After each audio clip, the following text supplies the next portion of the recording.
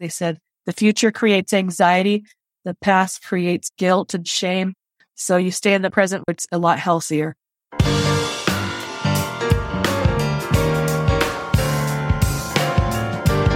Welcome to Heart to Heart with Anna. I am Anna Jaworski and the host of your program. I am also the mother of an adult with a Fontian heart. Today's episode is called Heart Moms on PTSD and CTSD. Jeannie Yancey is the mother of 3 adult children. Lauren is 23, Brianna is 21, and Isaac is 19. Isaac is a heart warrior who was born with a single ventricle heart.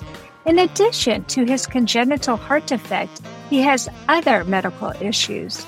Jeannie is a U.S. Navy veteran, recent college graduate. She graduated in December 2020, and she works full-time in PR for the federal government. Jeannie was officially diagnosed with PTSD, or post-traumatic stress disorder, in 2018 after several panic attacks and mental breakdowns. After several months of therapy, Jeannie's therapist suggested she attend a mindfulness group. Fearful of the group at first, it took a lot of encouragement and motivation for her to go, but she has learned that mindfulness is really helpful. Today, Jeannie and I will be discussing Jeannie's history as a heart mom, what PTSD and CTSD are, and what mindfulness is, and how mindfulness might help other heart parents. Welcome to Heart with Anna, Jeannie. Thanks for having me. Jeannie, let's talk about how you discovered your son had a heart defect. I went to my 20-week ultrasound and I was told there was something wrong with my son's femurs, and I had to schedule an appointment with the high-risk pregnancy clinic. I went to the high-risk clinic later and I was given another ultrasound. And then I was told my son had a severe heart defect and a large pool of blood on his brain. Oh my gosh. Wait a minute. So you started out with a problem with the femur or the leg bone. Then the next thing you know, you're being told that your child has a major heart defect and blood on the brain? Yeah. So I went in thinking it was something totally different. They kind of hid it from me and I didn't know exactly what I was going. I was like, what's the heck with the femurs? Who cares if his legs are short? I was like, I don't care. But I didn't understand what the whole thing was until I went to the high-risk clinic. And then that's when the bombshell. Oh my gosh. So they didn't want to tell you how serious it was? So that's why they only said it was the femurs? Right. They didn't know maybe how to, maybe present that to somebody. Maybe. I don't know. They just didn't know what to do. Right. Okay. Well, I understand immediately why you might have had PTSD. How scary is that? Yeah, to go in surprises thinking, all of a sudden.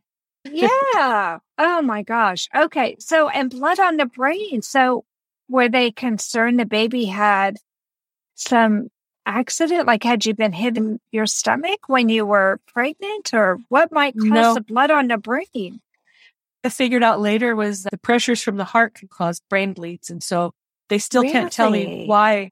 But doing my own research, I found that the pressures in the heart can affect the brain. So it was kind of hard to get answers because not one person knows the heart and the brain. And so there was no middle person that knows both the answers. And so they would say, all I know is about the heart. You can't ask me about the brain. And I go to the person that knows the brain and say, sorry, I can only tell you about the brain. So I had to do my own research to put those puzzles together and figure it out. So when I talked to them about those blood pressures, they're on the heart, that easily could have made a brain bleed because, that's what. So this is the first I've heard of that. I've done over 370 shows. This is the first I've heard that during pregnancy, you might notice that there were brain bleeds because of the congenital heart defect. So you are teaching me something new. That is really scary. They said his brain's bleeding. He's got a severe heart defect. They couldn't figure out what it was. They just knew something was wrong. And it took a lot of testing. And they still didn't know before he was born exactly what was wrong. And we just had to wait till he was born and could hold still for the doctors to get a good picture of what was going on. To be fair, this was 19 years ago. So technology has changed a lot between then and now. But still, that just must have been terrified for you. Now, you already had 2 children. So you Yes. knew what a normal pregnancy was like, and you knew that this is not what should have been happening for you. Did you have very different circumstances with this pregnancy versus the other 2 pregnancies you had? Not until I got to that 20-week ultrasound. Everything was just going smoothly. It was even actually better than before. Didn't have hardly any morning sickness. I was like, wow, this is wonderful. Okay, so you find out at 20 weeks. That means you are at the midpoint of your pregnancy. Right. Did they talk to you about options at that point? Yeah, and that's what was really shocking too, was I went to a hospital that was a Christian hospital that I would have expected wouldn't give abortion as the first option. I was not prepared to hear that. So the first thing they said to me is, you can have an abortion, but you're going to have to go out of state because you can't do it here. I was just like, stop already. I was like, that's not even an option for me. So just shut up already because I can't handle that. I was just not ready to hear that, not even consider it. So I was like, give me some other options. Right. I'm done with that option. Move on. Let's hear something else. Okay. And so after that, they just kind of looked at me like I was crazy for thinking of even moving forward with this. I was like, hey, I'm going to do everything I can. My feeling being a Christian like you is God has a plan for this, and babies are miracles. And who knows what will happen between now when this is being diagnosed and by the time the baby is born. Who knows what might happen? Things might so that's heal. what I thought. I thought, well, let that make that decision. If he thinks that this child shouldn't live, then he does that. I don't want to be playing God and doing that. So, no judgment against somebody else who decides their thing, but but for you, that was for me, not this an was option. just not an option. And so I was quite shocked to hear that as my first option and not say, oh, we'll do everything that helps, Yeah, that in and of itself, Jeannie, can be traumatizing. So it was very traumatizing that day. It was like one of the worst days I can ever remember. So it's hard to remember this because it was a traumatizing day. Yeah, absolutely. Okay, so you said that's off the table. We're not going to consider abortion. What are my other options? What did they tell you then? Can't even tell you what I remember after that, but it wasn't anything hopeful. They just kind of looked at me with no hope, and I was just devastated because I felt like I wasn't getting any support or any hope from the doctors. After that, for the next few months, it was really hard, but I was like, I'm just going to hold on to the hope that I have and just keep going. I'm just going to keep moving forward until God makes that decision for me, because I was just not going to change. I was just going to keep trying. So did you switch doctors? I did. They wanted me to go to another doctor anyway, and I was thankful. Yeah, I think at this point I would be too. I don't know why they switched. I can't remember, because also with PTSD, you forget a lot of things. And so there's a lot of things I can't remember, details I can't remember. So whatever options they gave, I can't remember. But I remember that there was really no hope at that point, the way they were treating me, because I even wrote a letter to the hospital after the fact and told them how I did like how they handled it, and explained later when I could get my thoughts together. Sure. And then I explained to them that they needed to know that for me, it was unacceptable. Right. Yeah. Well, I'm glad you did that, because perhaps they stopped and thought about what they were saying before they offered the next mother who had a similar situation, the same option as the first option. Okay. You said this is an option. They said, we're not going to be able to help you. You need to go to a different doctor. And you found a different doctor. Was it at a different hospital as well? Yes, it was at a different hospital. And did that doctor offer you some hope? Not really. We just... Oh my gosh, Jeannie. I just want to hug you right now. When I went to that doctor, he didn't do anything you could say to talk about the baby or the baby's health. He would talk more about me and just talk about, oh, you're doing well as far as, my health or something. So he was only talking about my health, not the health of the baby. So were you going to give birth at a hospital that was prepared to handle a complicated baby? Yes. Like your baby? Yeah. When we went to the University of Utah, it's connected by a hallway to the children's hospital.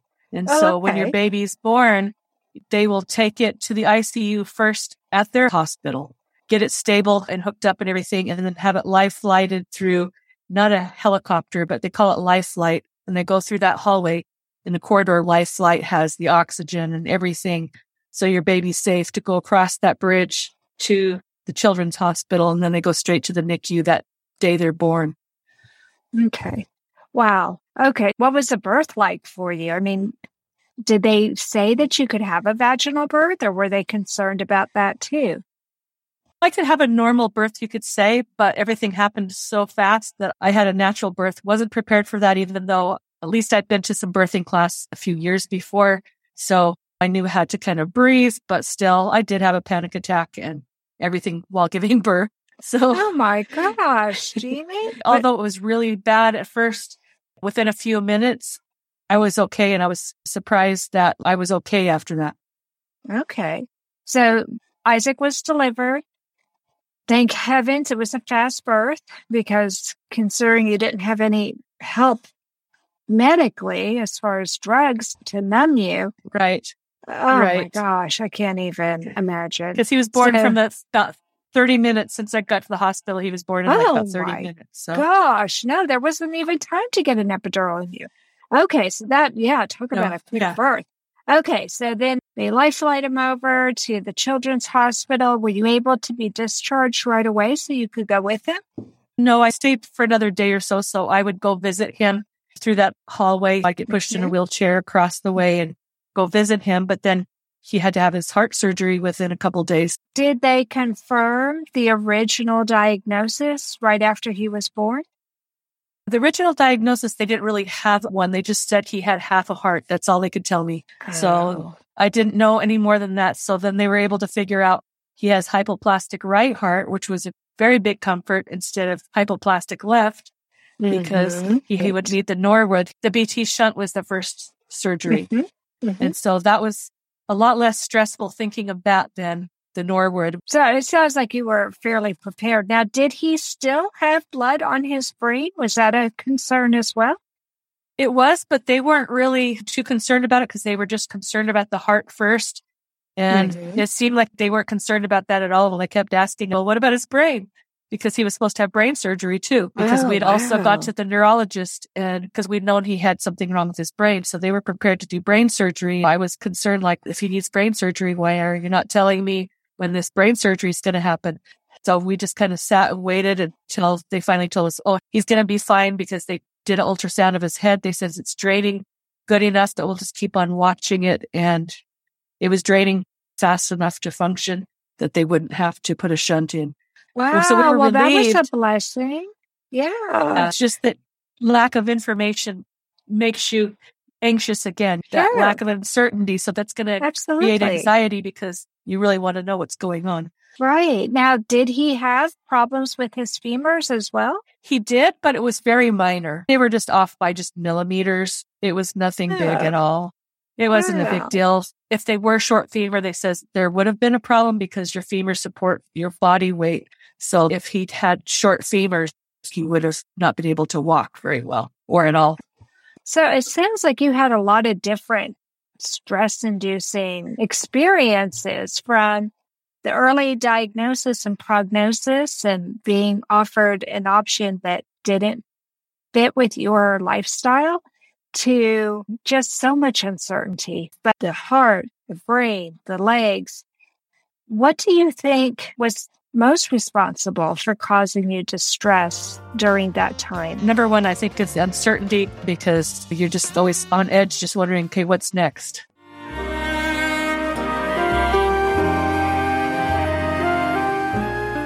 Home Tonight Forever by the Baby Blue Sound Collective.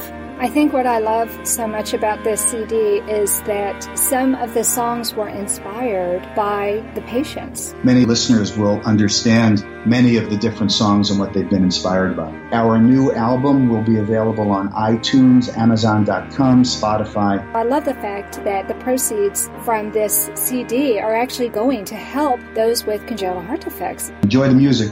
Home Tonight Forever.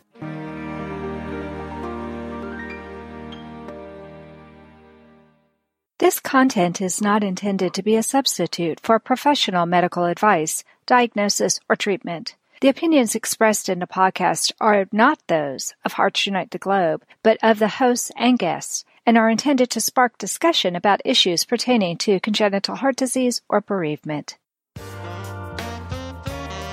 You are listening to Heart with Anna. If you have a question or comment that you would like addressed on our show, please send an email to Anna Jaworski at anna@hearttoheartwithanna.com. That's anna@hearttoheartwithanna.com. Now, back to Heart with Anna. Jeannie, you mentioned that you were officially diagnosed with PTSD in 2018 after having several panic attacks and breakdowns. So what were some signs and symptoms prior to your diagnosis? I was very alarmed with new information, or I was just very sensitive. I guess you could say just on edge all the time. Always on guard, kind of just ready for the worst to happen at any time. Nightmares, insomnia. I couldn't concentrate very well. And often I was ruminating. If you know what that means, it's just constantly you think about something and you just dwell on it for a really long time, thinking about all the possibilities and kind of catastrophic things, Yeah, I do know. I think most of us mothers of children with complex congenital heart defects do that. I mean, I don't know if I've ever talked about this on my program before, but on more than one occasion when I was ruminating, I wondered what I would do if my son passed away and how I would eulogize him. And I never did that with my heart-healthy son. Yeah, you couldn't get to that step. Yeah. And I wonder if you did this too with Isaac. There were times that Alexander wanted to do things that scared me. Like when he was trying out for his black belt, he had to run a mile. And the morning that we woke up for his black belt test, I turned on the radio and they said, "Oh, we're under a heat advisory. If you have heart or lung problems, you shouldn't go outside today." And I knew that my child was going to be running around the track at the high school for his black belt test. I really wanted to cancel it, Jeannie. But I knew that I can imagine. He wanted to do that, and I wasn't allowed to stay. They didn't allow parents to stay for the black belt test. I guess it would be too distracting for the kids. And I dropped him off and started praying and wondered what I would say if he passed. Right. Did you ever have thoughts like that? Sometimes with other medical tests, like the stress tests running on the treadmill, you're just really worried. That treadmill, I've been on a stress test myself, and I know how horrible it is running on that stress test and then having the IV, and then if you fall, you rip that IV, and it's just all the things that you think about, like, well, what if this happens or what if that happens? You just have to start trying to maybe not do that so that you can get through the day. Yes, you do. For me, I felt that if Alexander died doing something like that, that he lived the life he wanted to, and that we have no guarantees with any of our kids how long they are going to live. Right. We gave him this really amazing opportunity to survive by having these open heart surgeries. To me, all of them are miracles if they can survive that. So I wanted him to live the life he wanted to live, not try and wrap him in bubble wrap or put him in a bubble and not let him live the life that he wanted. So that was my comfort, I guess, but it didn't feel very comfortable sometimes. So I have never been diagnosed with PTSD, but I know I have it because there are certain things that will trigger it for me. Tell me, after you've got your diagnosis, what kind of help you were offered? Well, I wasn't really surprised because, like you, I knew I had PTSD, but then it's still hard to admit that I needed therapy. I thought I didn't need therapy or go see a therapist because you see things on TV and we get these little ideas in our head of what therapy is, what it's perceived to be by the media. So knowing that you needed therapy just didn't sound right, but I gave it a try. And so having the courage to try different therapies and go to therapy, it was difficult at first, but you start trying new therapies and trying to see what would help. Mm-hmm. I had to go to therapy. There was no question for me. I sank into a depression that was very uncommon for me. I tend to be such an optimist, and I've even been called a Pollyanna before. So I knew when I got sick and couldn't get better, and like you, having the nightmares and all of that, I knew I needed help. I'm curious, is there a particular event that encouraged you to be seen by a doctor to get that diagnosis? I was going to college, and so it was really difficult to get through my classes and take tests because I had test anxiety. And just with all the stress going on, school was really difficult going to college.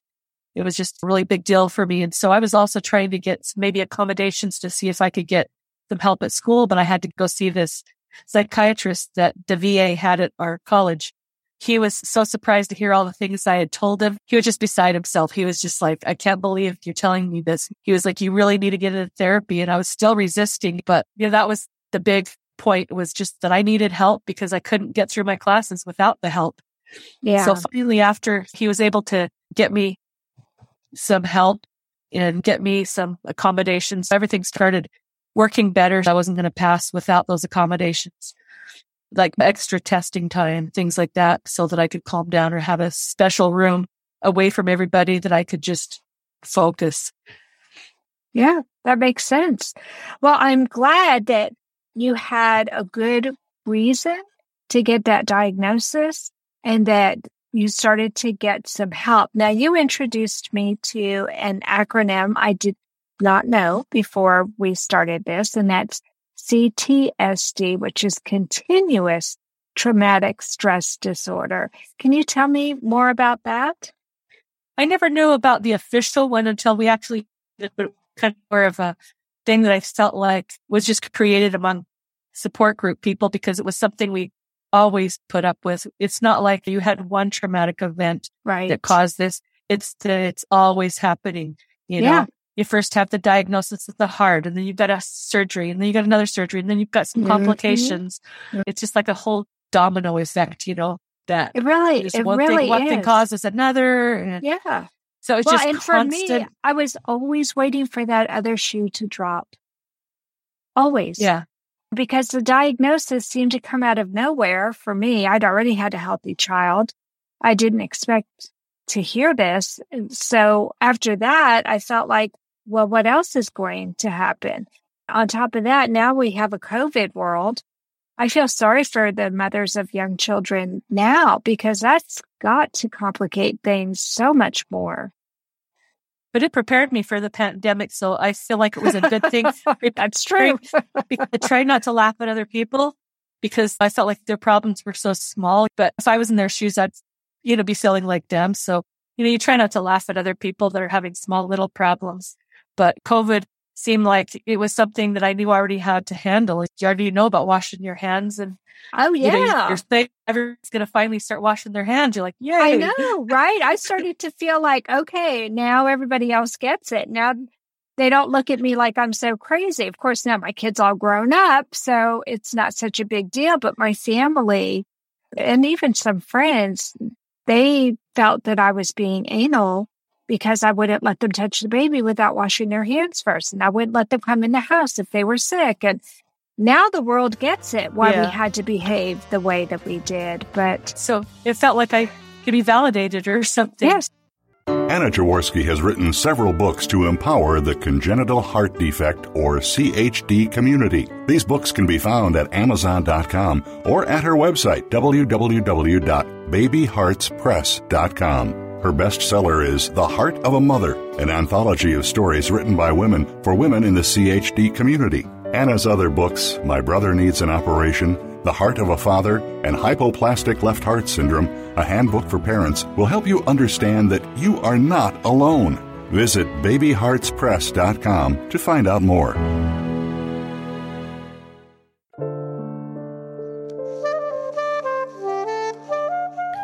Heart to Heart with Anna is a presentation of Hearts Unite the Globe and is part of the Hug Podcast Network. Hearts Unite the Globe is a non-profit organization devoted to providing resources to the congenital heart defect community to uplift, empower, and enrich the lives of our community members. If you would like access to free resources pertaining to the CHD community, please visit our website at www.congenitalheartdefects.com for information about CHD, the hospitals that treat children with CHD, summer camps for CHD survivors, and much, much more. Jeannie, you mentioned that you had a therapist, but you haven't really told us about the kinds of therapy you did. Now, in the bio, I know that you did some mindfulness work. So first of all, can you tell my listeners what mindfulness is and some of the therapies that you did? Yes, it's focusing my awareness on the present moment while you're calmly acknowledging my feelings, thoughts, bodily sensations. It's non-judgmental, so you don't label those sensations as something negative. Even if you're feeling pain, you just say, there's pain there.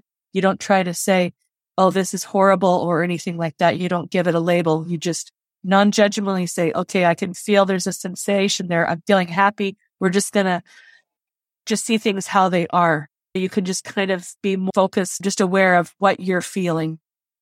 So it's a way of acknowledging my stomach is in knots right now, but you're not going to say that's bad. You're just acknowledging my stomach is in knots. Maybe I need to take some deep breaths. So my stomach's not in knots anymore. And it takes practice. It takes practice because at first you want to judge it and you keep wanting to say, oh, but I hate this. I don't like the pain that I'm feeling, or I don't like this thing. You just have to let it go. By letting it go, it takes some of that pain away. After you can get through it, you can actually get rid of pain, because we found out that most of the pain we are suffering is secondary pain. It's not real pain. It's kind of hard to accept that sometimes. You're like, oh, but I had this injury. And you're like, no, it's how your brain just works with your body. So we found out about secondary pain in these sessions, that we could get rid of a lot of that pain. And so that was wonderful once you could get past that and you can say, okay, you just explore it. You say, okay, it's tingly or something, and try to explore it a little bit more. It's into burning, try to evaluate it and try to understand it. By doing that, it helps your brain make those connections. So it was just really interesting how scientifically that would work and just kind of reframe everything. Yeah. It's almost like you're being taught how to be more objective about your body instead of subjective about your body. Yeah, it helps you get to know your body better than you ever knew it before. So we had all kinds of different types of therapy that could let you explore, for instance, eating. You'd have your eyes open, eating a raisin, and you would explore it. You think of all the sensations that you feel as you're letting it roll across your tongue and exploring it, and realizing that there's not even any taste until you bite down into that raisin. You don't really taste hardly anything. So it's just interesting. Once you start exploring, it just rewires your brain. You can just be more aware of what's going on. Now, did you do this individually or did you do this in a group? We did it as a group. And so the whole group would get past, say, the raisin. The raisin's the most common one that people do for eating. And you try the raisin because it's just really interesting. Take that raisin and you just explore it, and you have to go really slowly. You're not allowed to bite on it until they tell you could bite on it. And it just teaches you a lot. It's just a good exercise to try to just get to know. Okay, so you're all sitting in this group. All of you have suffered some kind of trauma. Do you all talk about your trauma, or is it only that you're focused on your body here and now? The only thing we ever talk about is how we're focusing after. We'll say like, oh no, that felt good or whatever. We never ever talk about things about our traumas or what brought us there. It's actually against HIPAA. It's against just the rules, because everybody's gone through different things. But if some people hear your story, that could trigger them and cause problems for them that could set them back. So you cannot ever talk about anything that brought you there at all. You can make friends, but you should talk about what brought you there to those people, Wow. No, So- I didn't know, because when I went to therapy, I sat in a group, and that was the first thing we did was we all went around a room and talked about what brought us there. And I never really thought about, that might have triggered people, because we were all crying. They passed out tissues too. They knew that it was going to be hard for everybody. So yeah, that's a totally different type of therapy that it actually makes a lot of sense that you wouldn't. We talk still about cried that. for each other sometimes. Sure. Because sometimes there was a guy, he would say, I'm an ex-cop, and he had all this guilt that he's carrying. He doesn't say what this guilt was for, but he's carrying all this guilt for different things that he did. And he's over there crying and talking about how he cannot forgive himself. And you're just like, oh my gosh, this just is breaking my heart, Yeah, So that is rough. that, or a soldier that was in Vietnam just saying, I cannot forgive myself for what I did in Vietnam, but he doesn't say what he did in Vietnam. He just say, I cannot forgive myself. So people would tell that much sometimes, but they would never go into detail, and you could still feel that empathy for those other people. Right. So through the process of mindfulness, did you feel that you were able to start to let go of the past and focus on your present? Yes, because they would start before the session and explain, if you focus on your past, there's nothing you can do about your past. To focus on the past, you're only going to judge and have guilt feelings for things that you did do or things you did do. And so they says, focusing on the past, it's not healthy. So they says, you can't even focus on the future, because you just need to focus on the moment that you're in right now. When you're in therapy, you just think of the present moment so that you can clear your mind and just think of what's going on in your body right now. And it's a lot easier to cope if you just think of what's happening now and not have anxiety about the future, because they said the future creates anxiety. The past creates guilt and shame. So you stay in the present, it's a lot healthier. Right. So what advice would you give to parents or family members about their own everyday life and how they can practice mindfulness in their everyday life to help them avoid those feelings of shame or guilt or distress or anxiety? I usually tell people, it may sound strange at first, but it's not strange at all, because once you start doing it, it feels very therapeutic, kind of like taking a bubble bath or relaxing somewhere like a beach or a stream. It just feels very good and therapeutic, and it calms my anxiety down, helps me focus on the voice, and you're just focusing on that voice guiding you through the different steps of focusing on your body or focusing on maybe some sounds or whatever they guide you through. And so anyway, the more I practice, the better I can handle the stress when it finally comes. And learning the many techniques help me use it. It can help me slow down and just savor those moments. It helps you savor moments like you see a sunset. You're just like, hey, let me just enjoy this for a minute and just totally savor that moment and enjoy that moment right at that time, because you can't get that back. Once that sunset's gone, that sunset will never be there again. Yeah. Focus on each moment. And so it helps me enjoy life more and not have regrets, because you're savoring those moments with your family, so that if something does happen, you don't have regrets, because you did savor those moments of when you had a good time together. Yeah. Because none of us are guaranteed any amount of time. So every time we get together, we should savor those moments and know that it's important to always say, I love you. It's important to let people know you're thinking about them. There will always be dust and work that has to be done, certain chores. But if somebody really needs you, dropping everything and going to be there for them, that's what's really important. I think that's part of the mindfulness, being aware of where you are in time and space right now, right this minute, and thinking about your priorities. What really is most important right now? I'm so glad we had this talk today, Jeannie. I think this is something that so many people don't know even exists. And I know that there are some mindfulness podcasts, and you said you did a mindfulness podcast. Is that something that would be available for people to listen to? Yes, I can put that link on your site. Yeah, we'll put the link in the show notes. So anybody who would like to listen to Jeannie with her podcast talking about mindfulness, there are other mindfulness podcasts out there as well. And I've seen a number of books on mindfulness. I've actually even been to a couple of conferences that have talked about that. And there have been sessions on mindfulness. I think it's a very popular concept right now, and for good reason. I think that this is a coping skill that really probably everybody needs to have. Don't you think, Jeannie? Yes, it is. Thanks.